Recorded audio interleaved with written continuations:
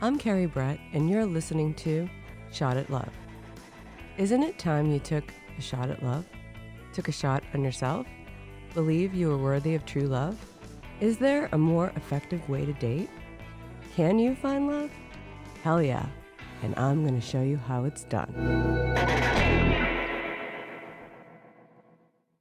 I'm Carrie Brett. Today we have Katie Hood. She is the CEO of One Love. Welcome. Yeah, thanks for having me. Katie is basically the Erin Brockovich of Healthy Love. She has been raising awareness across the country. Why don't you tell me and our listeners a little bit of what One Love is? I'm actually involved with One Love because of a tragedy that happened to one of my closest friends. Her cousin, Yardley Love, was killed at the University of Virginia by her ex-boyfriend in 2010. I was one of the first friends in the door to hear what had happened and realized at that moment, and it continued to be a learning process over the time that would pass, that literally nobody in her life thought she was at risk for something like this. She was a Division I college athlete. He was a Division I college athlete. This is not who this issue affects. And yet, as time passed and I started learning more about abuse and domestic violence and how incredibly prevalent it is, but it's the issue none of us really talk about, I started to realize that we really need to get ahead of this, that her family really realized after the trial that if a domestic violence expert had been dropped into the middle of that friend group, they would have immediately understood that the warning signs were there. But there were no domestic violence experts in that friend group, and it's easier to call what people were seeing drama or crazy or too much drinking than it is to think you have an abusive situation that actually needs help. Basically, her family realized that Yardley's death was preventable and that many of these deaths are preventable, but that if you're not educating people from the earliest time of their lives about the warning signs of abuse, but equally important, the fundamentals of healthy and unhealthy relationships, that we're just never going to get there. The research shows that kids go to their friends for advice about their relationships. We need to empower friends with the information to understand what people are seeing and knowing how to get help. So that's what we do at One Love. We're bringing education around the country and mobilizing kids to lead and help their friends. I saw your TED Talk, which is incredible, and it's reached almost 5 million people. So we're affected. This is an epidemic that's in our world today. I think 3 people today will die from domestic abuse, violence, usually in relationships. I think you said in your TED Talk that without the education, there can be no improvement. There was a reason why I always wanted to have some kind of women's shelter that I could be a part of. That was always my goal. I was brought to you by a friend. I'm always interested in being around people who are in transition. And I just showed up one night and I felt like these are my people. And you're so inspiring to me, and I'm so excited that you're here. So Yardley's mom said to you when you first started this that she wanted to start a movement that was like Mothers Against Drinking and Driving. That movement started in the 80s. And I just think to myself, imagine if One Love was around in the 80s. First, coincidence that her mom did not know about when she put MAD out there as the North Star. The coincidence is that Carrie Leitner, who was the girl who was killed, whose mom started MAD, was killed on May 3rd, 1980, and Yardley was killed on May 3rd, 2010. Mm. So I found that out way after the fact, but I don't think that's an accident. I think that what Mothers Against Drunk Driving and other activists in that space managed to do in just 30 years, which is a long time, and yet they changed social norms. Deaths by drunk driving have dropped by 55% during that time. And you see, even rideshare, Lyft, Uber, we've created a whole market around people helping people get around so you avoid drunk driving. So the idea is very similar. What they did to get that done, of course, policy change was part of it, but they really gave people a language and an understanding of the role of friends. Right.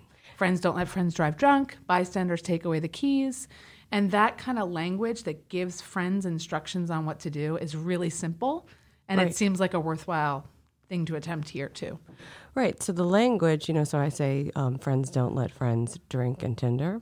And, here we have a situation where everyone deserves healthy love. Everyone deserves love, period. You can't have healthy love and strive for healthy love. unless you understand some of this, which is not taught to children. Right. And now it's being taught in colleges, thankfully. But I started to see that I connect the two, that the stigma around online dating was the same way that people would tend to shy away from discussions around abuse and violence. If you could see people's face when I was on Tinder when it first came out, people just thought I was nuts. But I didn't want to be alone. But I was all alone. Instead of being isolated in a bad, unhealthy relationship, I was just isolated outside of Boston in suburbia with no self-help book, no guidance. That's hard. And so now with the writing and the Tinder tips and everything that I have, I can profoundly change how they do online. I didn't mean to, that was never the thought. It was kind of, I never thought I would have a podcast. It was just help one person, help the next person. And then I was like, wow, there's no information. Yeah. And out of protection, I found the information because I was tired. And I also study people's patterns, and I was someone who could do that anyways because of my photography job. They were the same signs. There's no warning labels on Tinder. Do you want to talk about maybe the tips like that you have on the card, or some of the things that are really important to young people? Yeah, so I think one of the major things that Yardley's family realized early on is that there is research about how unhealthy and abusive relationships unfold. And it's always the same way. Right. If you can teach about this, and the crazy thing is that the first thing that usually happens is that you get whisked off your feet. It might seem like the best relationship you've ever been in. Right. And that's what we've all been looking for. I mean, I think that's the thing that's really, it's an intense start. It's exciting. You think maybe this is the one. We're all trained, especially girls from a very young age, to be looking for the one who's going to somehow complete us. I think why that is confusing is you feel like you found what you're looking for, and then you sort of don't call the next stage what it really is. What the next stage is isolation, where you're sort of pulled away from everyone in your existing support system, so to speak, to be tethered more tightly to this person and this person alone, because control is the fundamental thing that abusive people do, is they want you tethered to them and you alone. But we call it things like, he just loves you so much, he wants to spend all his time with you, or you guys are so in love, of course, like I understand, we call it different things. We call it the wrong things. So I think the same realization that there are patterns and there are signs, and that the one I love the most is that relationships are human. It doesn't matter the color of your skin, who you want to be with, relationships are human.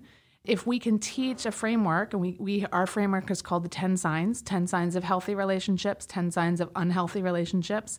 If we can give a word to these things, then we can actually give people a really efficient and effective way to gut check where they are.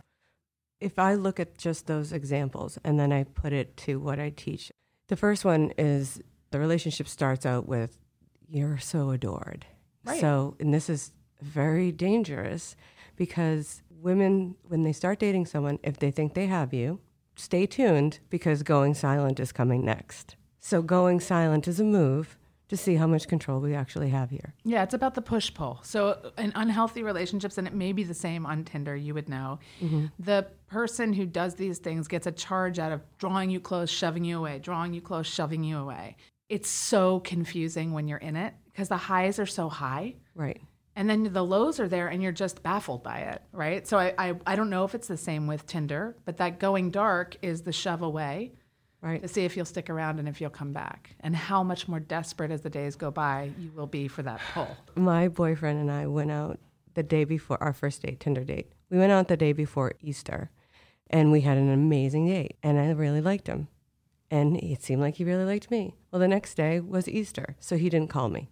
But he didn't know what to do. The third day, he panicked and sent me flowers. I did something that was stupid because I didn't have the information. And thankfully, he saw a girl who was trying really hard to get it right. I sent him a text to thank him for the date on Easter. He didn't respond to the text. So I sent it again because I don't like to be ignored. Right? Well, nobody really does. So, that could have been taken as, this girl's crazy, but it gets dicey in the beginning, even if two people are supposed to be together. And when you don't have someone to call that has that experience on Tinder that says, hold your cards close to your vest, pal. Like, don't send that text. Don't send double texts. That's why I have a Tinder tip that is don't send multiple double texts. Well, I think, though, it's really interesting because I think so many of us are trained to this pattern of push-pull. Like a lot of our early relationships, like you get trained to a certain way of behaving. You have a great experience and you're like, this is going to be different. Right. And then when they don't text you the next day, like, oh no, is this not different? I got to get a response. I got to know now. I have to know now. Right. So this is when I started doing the Swiping Soirees, my live seminar. I started to realize that I had a room filled with women who kept doing the wrong moves over and over again that would sabotage their chance. They just didn't know what to do. And so when I would say something like, don't do this, this works well, reframe it like this. I mean, it's astounding to me how many people don't know, so you have millions of people who are like, hi. Hi is not good enough. Someone opens with like, hi, it's useless. You have to get the conversation going. So people are afraid to say like something interesting and push it. I try to find out what people like. Do they like riding horses? And, so I'll come up with something, I always pushed it creatively because people like things to keep them on their toes. They like things that take people who have the guts to take a chance. And so I had enough experience, enough rejections, and enough things that didn't work out, but they weren't going to work out anyways. That every move I made, I learned something new. And then I was able to share it. And people never would even think that. In the morning, say something like, hello, sunshine. Talk about the weather, talk about anything, but just be interesting, smart, funny. Be yourself. All the education, the language.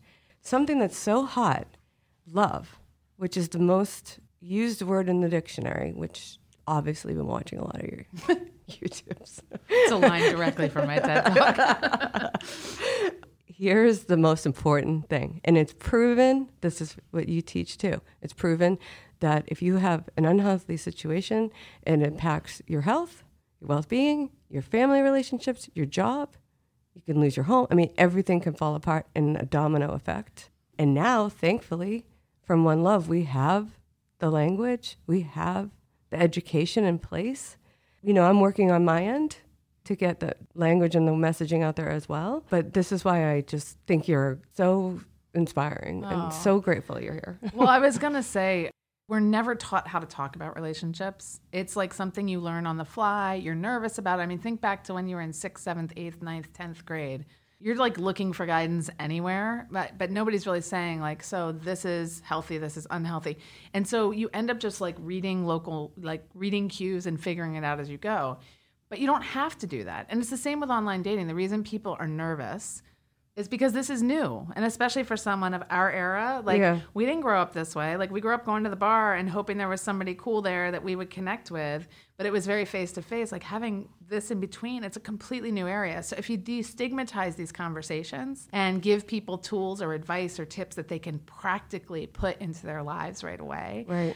You're not going to solve every problem. You're not going to guarantee everybody has a perfect Tinder experience, but you're going to help people. And we always say, like, if we can change the stats, so instead of 1 in 3 women and 1 in 4 men, it becomes 1 in 5 and 1 in 10 and 1 in 6. And what's the trickle effect of that? And I think it's the same with you. Right. How do you start conversations that people can absorb easily and then practically start putting into place in their lives?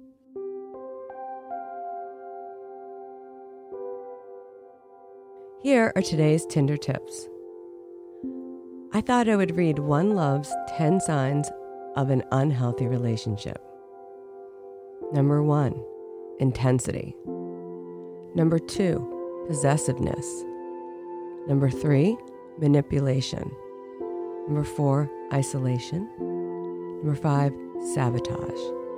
Number 6, belittling. Number 7, guilting. Number 8, volatility. Number 9, betrayal. Number 10, deflecting responsibility.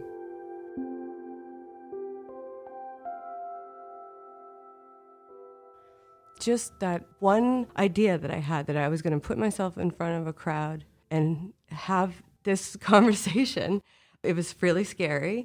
But the misperceptions that if you were someone like me, 43 at the time when I was on Tinder, any working mother in suburbia, whether you're 30, 40, or 50, and you go online and you join Tinder, then you're perceived as desperate. But that doesn't happen to men. Yeah, I was desperate. I was hurting, and I didn't want to be alone anymore. And I don't have a problem saying that I felt desperate. But that's the elephant in the room that people don't want to talk about. Well, it comes back to the stigma around, if you're not select for female women, this pressure to be sort of selected and paired off. And it's okay for guys to be on the hunt. It's not okay for girls to be on the hunt, if you want to use an expression like that. But what I will say is I think that both men and women are really hungry for clarity. And I don't think it's just about being our age. I think young people they're getting handed these tools and they're sort of like, wait, what are the rules here? What do we do? And it's not just girls who are curious. I think there's guys too. And that's what we're really seeing with our program is that a lot of people initially will say to us, oh, you're helping young women. I'm like, we are, but we're also helping boys because most boys want to have healthy relationships too. They just don't most of the time know how. And they adopt the social norms around them. And then all of a sudden they find themselves in situations they don't want to be in either. So I think in both cases, it's like this idea that people are hungry for clarity and information that can help them lead healthier and happier lives. There is so much confusion around online dating, and it's changing every day. But if you think about things that are new, so people were afraid of Airbnbs and they were afraid of Ubers when they first came out. It was because it was new. Online dating is not going away. It's only going to be growing. I really am happy to speak out, and if I can help one person, then it was worth it.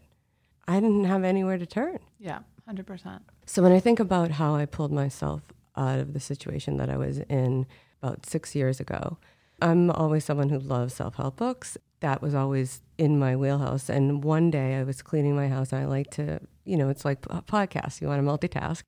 And it said, Carrie, based on what you listened to, we think you'll love this book. And I look at it, and the book was called Mr. Unavailable and the Fallback Girl by Natalie Liu. And Natalie Liu, this woman from England who has helped millions and millions of women navigate out of a situation like this. She's funny, she's a brilliant writer, and she started this movement after one bad date. I'm like, okay, I'm going to listen to this. It gave me the education and the tools to say, oh my God, this isn't me. I look at it now with online dating. It's like, these people are like, it didn't work. I'm like, it's not going to work with Christy Brinkley. This guy's a Mr. Unavailable. He's not going to be available for anyone. He's just looking for attention, an ego boost. Lose that guy and reframe your thinking. So Natalie was a gift from God and got me on the right track. And then one swipe, one day at a time, I was able to find love. So the education's key. Without education, we're sunk. So tell me about what One Love does. Tell me a little bit more information. What you described with the book, where you read the book and it was like an aha, eye-opening moment of like, oh, this is what I've been dealing with. That's the moment we're trying to bring to everyone. So we create films, all kinds of films, all different lengths, that are fictional stories about different kinds of couples. And in those stories, you'll see all of our programs anchored to our 10 signs of unhealthy relationships. We create these films and then people bring them to the kids they love, either in classrooms or after school programs or churches or teams or whatever.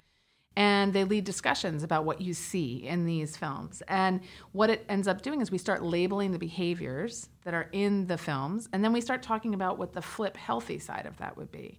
So what you have is, I've been in a million of these workshops, you can watch people watching the film and you can see in their faces that they're having this aha moment, that they have seen this before, it's been them, oh my gosh, I had no idea that Right. what I experienced and felt was actually this. And then you see them transition to the discussion portion where they're finding each other. So this idea that we tend to suffer our relationships in isolation, but it is something common we all can talk about. We just have to have the structured place to do it and the opportunity to do it. So what I would say is if you go to our website, which is joinonelove.org, all letters, what you can find is all of these films, all of the instructions about the discussion guides, how to be trained, how to hold a workshop. And we raise money philanthropically to create these tools, and we make them freely available so that anyone, anywhere can access them and use them to talk to the people they love about relationship health. And we really are working to create a space around relationship health. Like back to what you said, The research is very clear. The health of our relationships dictates nearly every outcome in our life. Right. And if it's that important, mental health, physical health, social outcomes, if it's that important, why aren't we trying to get ahead of this and give everybody a baseline? Right. So that's the shot on goal that we are taking, is we're going to be the creator of content, clear language, resources that anyone anywhere, you don't have to be an expert. Because I say this all the time now, like, if you really think about it, the one thing all of us probably have more experience in, no matter what you do for a profession or where you live, it's relationships. Relationships are part of our lives from day one. And so we have all this experience, and we've never been able to organize it and structure it and analyze it and learn from it.